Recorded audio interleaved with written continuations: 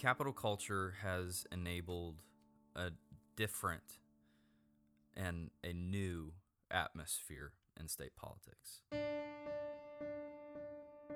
This is The Leaders We Need with Joel Harder, a podcast going beyond the politics and policies to focus on the people who lead in our communities, states, and nation. Conversations that restore the civility we need in our politics, while promoting the integrity we need in our leaders. The Leaders We Need with Joel Harder, a resource from Oklahoma Capital Culture.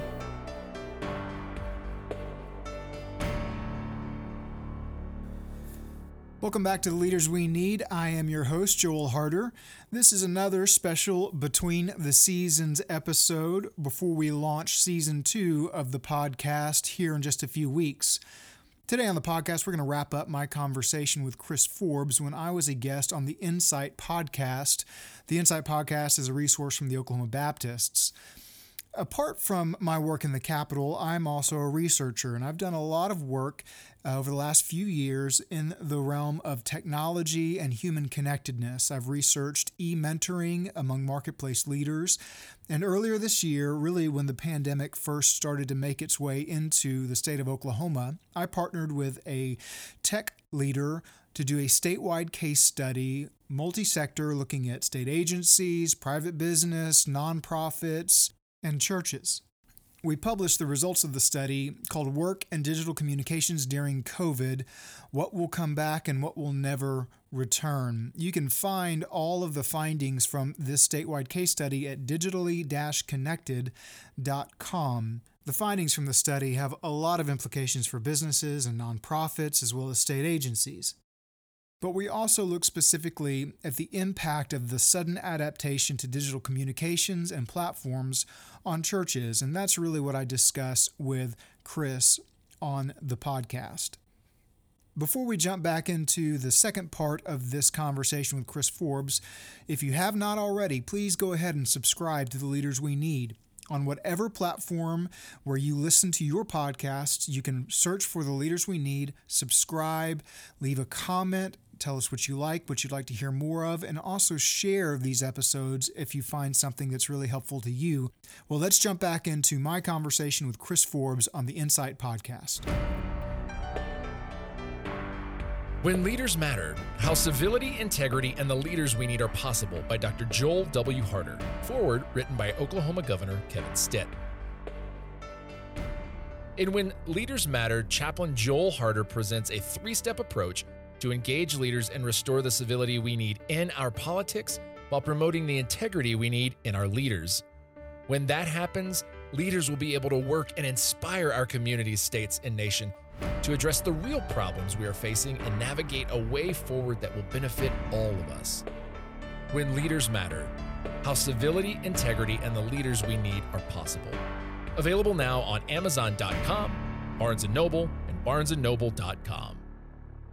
Now, some things like when speaking of social media, the internet's become very important to the local church in this time of COVID. In fact, I'm recording this right now because I'm just kind of making sure that we are taking extra precautions for COVID protocols from an exposure that I had. So a lot of changed because of COVID. And you recently did a survey. You led a survey of business, government, and faith sector leaders about the impact of technology. Could you talk a little bit about that? I'm sure I'm doing a terrible job of setting it up, but if you could explain a little bit about your survey and some of your findings. Yeah, and I'll also begin because this is very different from what I do at the Capitol and in ministry there. But my background in research comes from my doctoral work at Southeastern, where I did a survey, a nationwide survey of e-mentoring in discipleship relationships. And so I've been doing a lot of research around the use of digital tools to actually facilitate this human relationship was so important. And when COVID hit, it was just undeniable that our whole society suddenly adapted and shifted to a whole new way of living and working and communicating and connecting. And so I worked with a fellow researcher in the tech world, and we did a statewide multi-sector study of private business, state agencies, educational entities, nonprofits, and also churches to really understand what people's experiences were like as we suddenly shifted to remote distributed workforces, to online digital communication tools, to connect and to continue working. And there's been a lot said about the new normal, what's going to come out of this experience. There's been a lot of great thinking about what's going to be forever different and forever changed.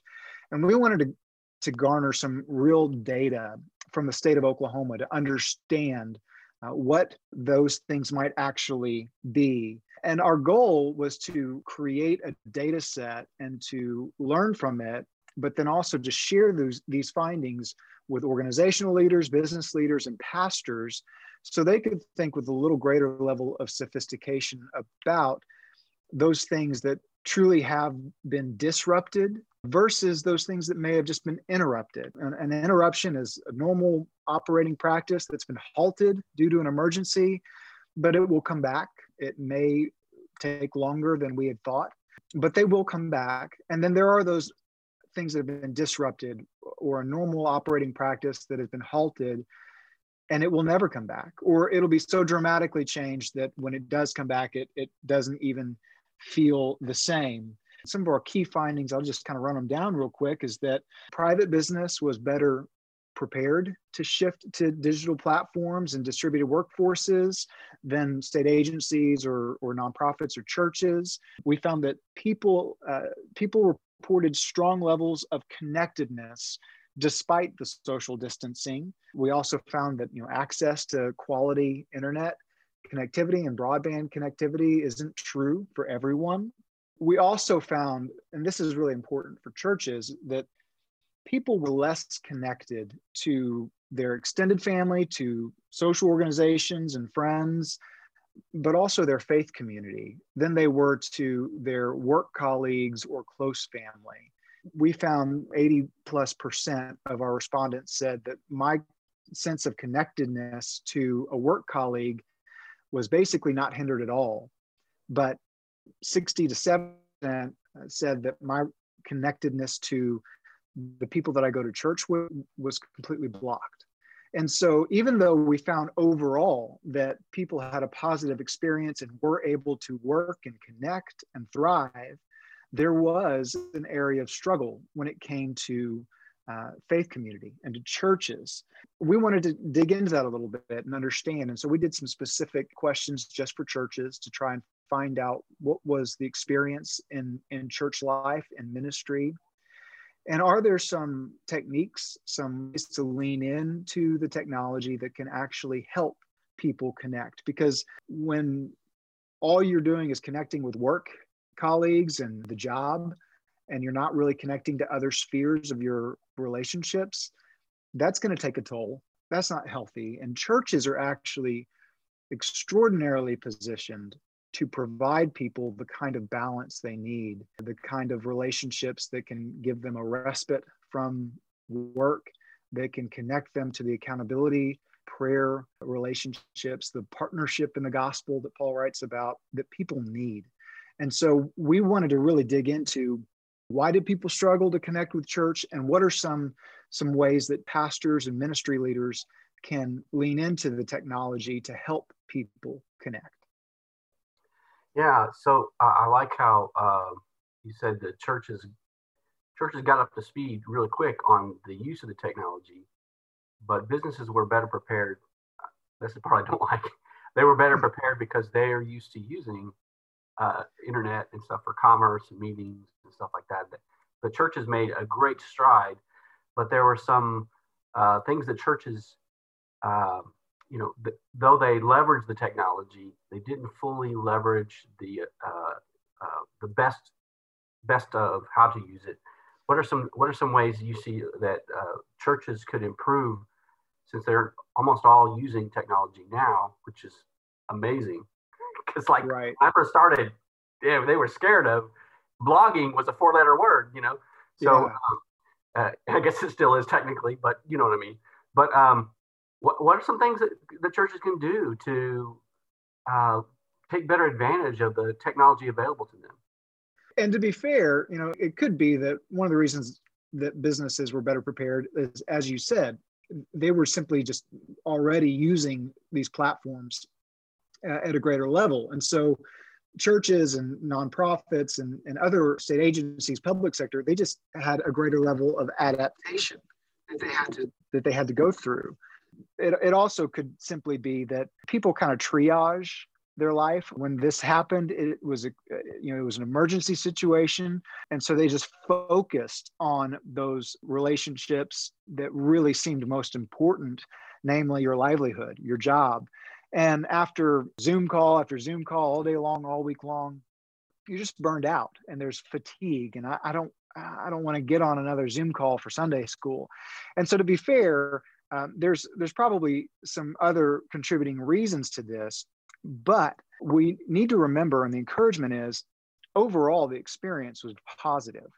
And probably one of the most important data point to remember, we asked all of our respondents across sectors, post-COVID, what is your remote work from home preference? And we gave them a lot of options: full-time, never again, 15 flex days I can use whenever.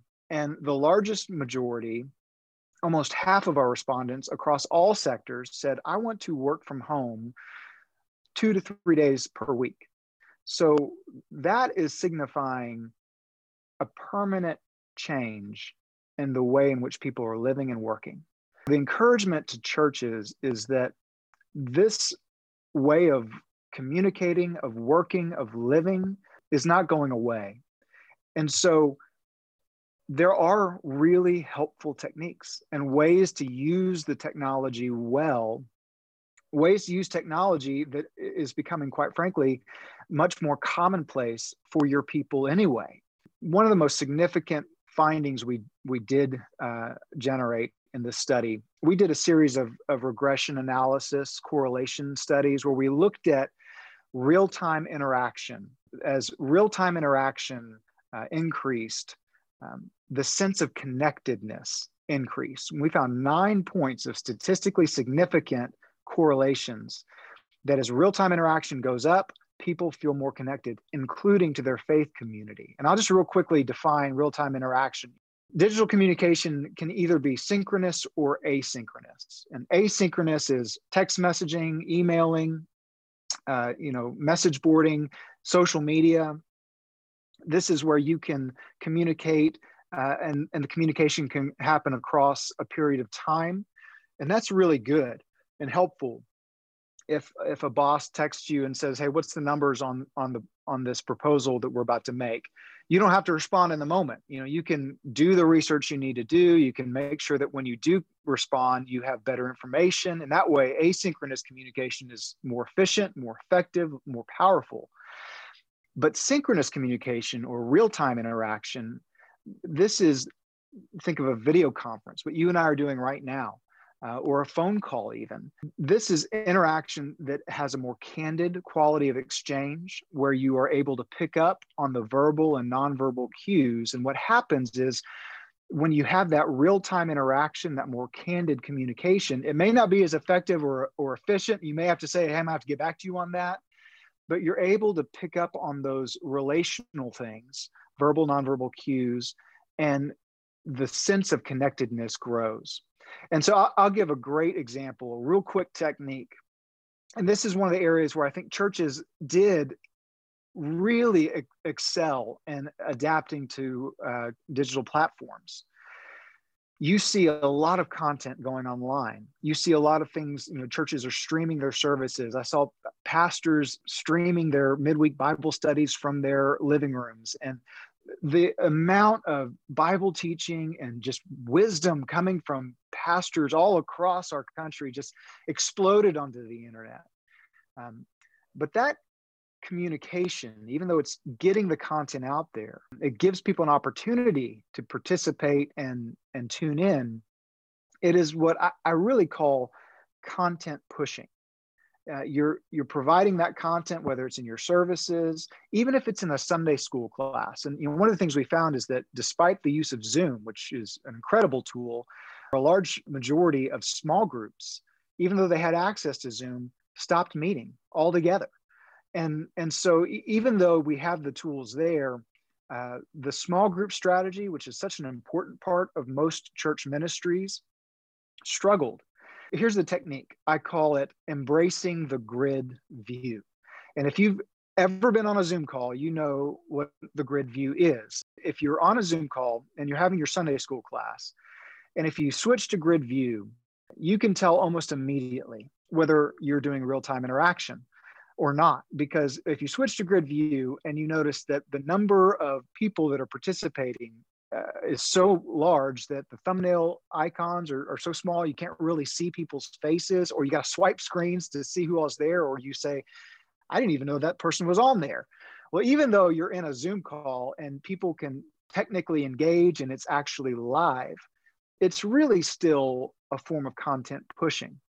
And that's good. And I still think you should do that and let your Sunday school teachers who prepared lessons teach. But if you switch to grid view and the number of people participating is such that you've just got 3 or 4 boxes up on your screen, and you can see how everybody's responding or interacting in real time, now you're doing that kind of real-time interaction that the data is showing promotes a sense of connectedness. And so a strategy, a technique for pastors and ministry leaders is don't abandon your small group strategy. It's a good strategy, but now equip and raise up other leaders. Say you've got a Sunday school class of 20, find 6 or 8, and I call them real-time interaction leaders. You can call them whatever you want. I always said that the worst part of pastoral ministry is naming Sunday school classes, or what do you call different leadership levels. Just identify 6 or 8 people in that class who will take the charge and let your Sunday school teacher teach their lesson, but as quickly as you can, get into breakout groups of 3 or 4 and let that time be spent, discussing the lesson, talking about the scripture, sharing prayer requests, praying for each other. That is a technique where you're using the technology and you're actually promoting that kind of real-time interaction that the data is showing will promote a greater sense of connectedness now to your faith community. That's an example. That's just one. And I actually have a companion resource to the study called Using Tech to Connect. And we give 6 different techniques and pro hacks and tips and pitfalls to avoid to help ministry leaders to do this. Man, this is amazing stuff. How can people get the survey and the other resources? Are they on the website somewhere?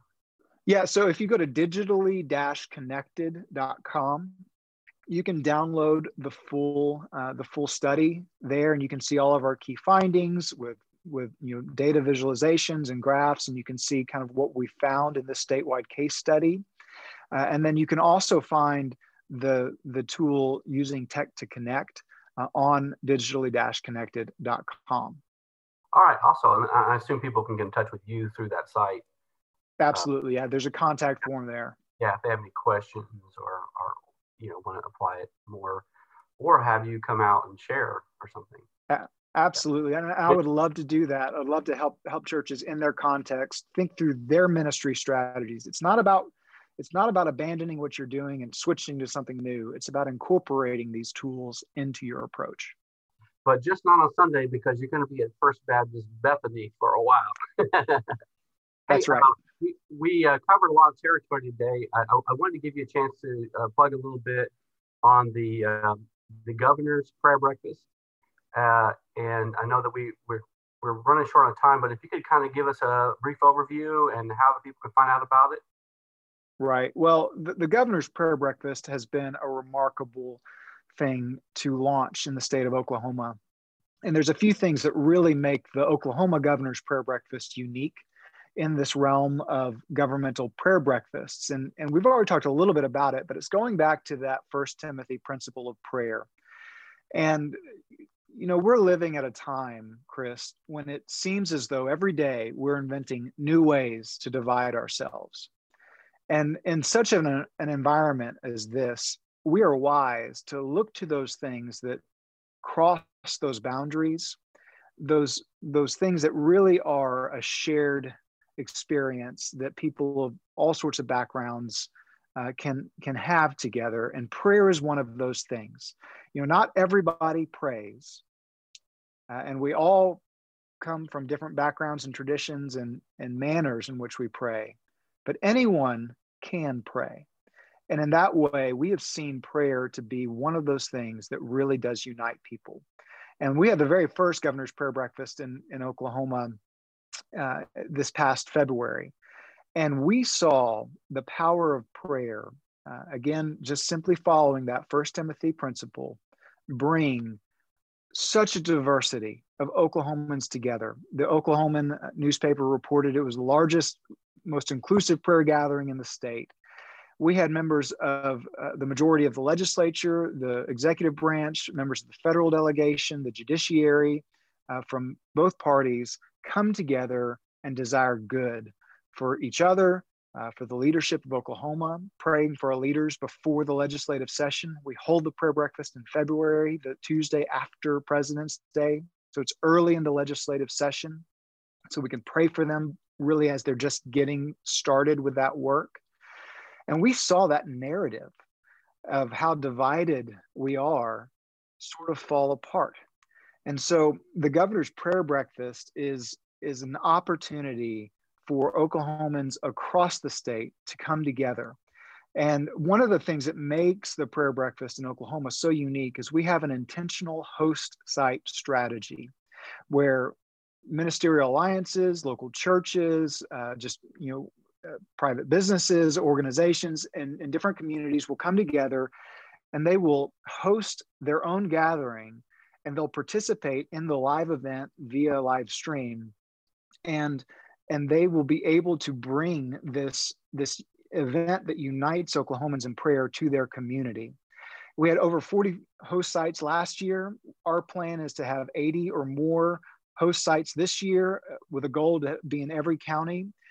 With COVID, we've also created new this year the opportunity for you to participate privately. You can register and be able to participate in the live stream privately, and this is intended for individuals or families in their homes, because we recognize that we're communicating and talking about an event now that's going to be taking place in February when we don't quite know what the conditions will be, and so we want to be as prepared as we can to be able to fulfill this mission of bringing Oklahomans together to pray, whatever the conditions regarding COVID may be. And so we will have a prayer gathering on February 16th, 2021. Our plan right now is to be about 40% capacity at the National Cowboy Museum and Western Heritage Museum. About 40% capacity there, and host sites across the state and private residences can participate. If it is such that we just simply can't have a gathering of really any size on that date, we're going to switch to a completely virtual event on February 16th, and then reschedule the full prayer breakfast for a later date. Really excited. We're bringing in Bob Goff as our keynote speaker this year. And you can find all of the information about the Oklahoma Governor's Prayer Breakfast. We create prayer tools that's associated with each prayer breakfast that are freely available to churches and prayer ministries all year round. Those are all posted on the website, prayforoklahoma.com. That's pray, F-O-R, Oklahoma.com. You can see all those prayer tools. You can watch all of the prayer breakfast from this past year, and you can find out information and register today for the Governor's Prayer Breakfast in 2021. And obviously, with reduced capacity, there's limited seating available for the prayer breakfast itself, but we really are excited about the host site model and strategy. And so I want to encourage people to register now and get ready for the prayer breakfast. If your church would like to host a host site, know that you can do that and be planning for that. And if we do switch to a completely virtual event, anybody who signs up for your host site will get access to the virtual event, if we have to postpone, and then you'll be able to host the full prayer breakfast at the rescheduled date. So go ahead and check us out and see what's happening. It really is a unique and different prayer breakfast in this realm of governmental prayer breakfasts, and it's so exciting to see what the Lord's doing through it. Wow, thank you. That sounds like a good event, and I'm looking forward to, hopefully, prayerfully, the Lord will allow that event to take place in person. And we're hoping that we'll be rounding seeing some light at the end of the tunnel on our COVID in the spring, Lord willing.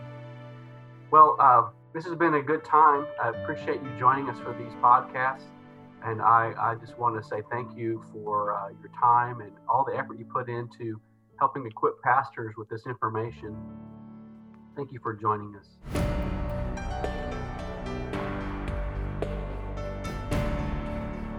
Thank you for listening to The Leaders We Need with Joel Harder, a podcast from Oklahoma Capital Culture. Oklahoma Capital Culture is a nonprofit organization shaping a culture of civility, integrity, and servant leadership among policymakers through non-political and non-partisan engagement. Learn more about Oklahoma Capital Culture and how you can help shape the leadership culture at www.capitalculture.com. Original music heard on The Leaders We Need, provided by Scott Allen Matthews at mypodcastmusic.com.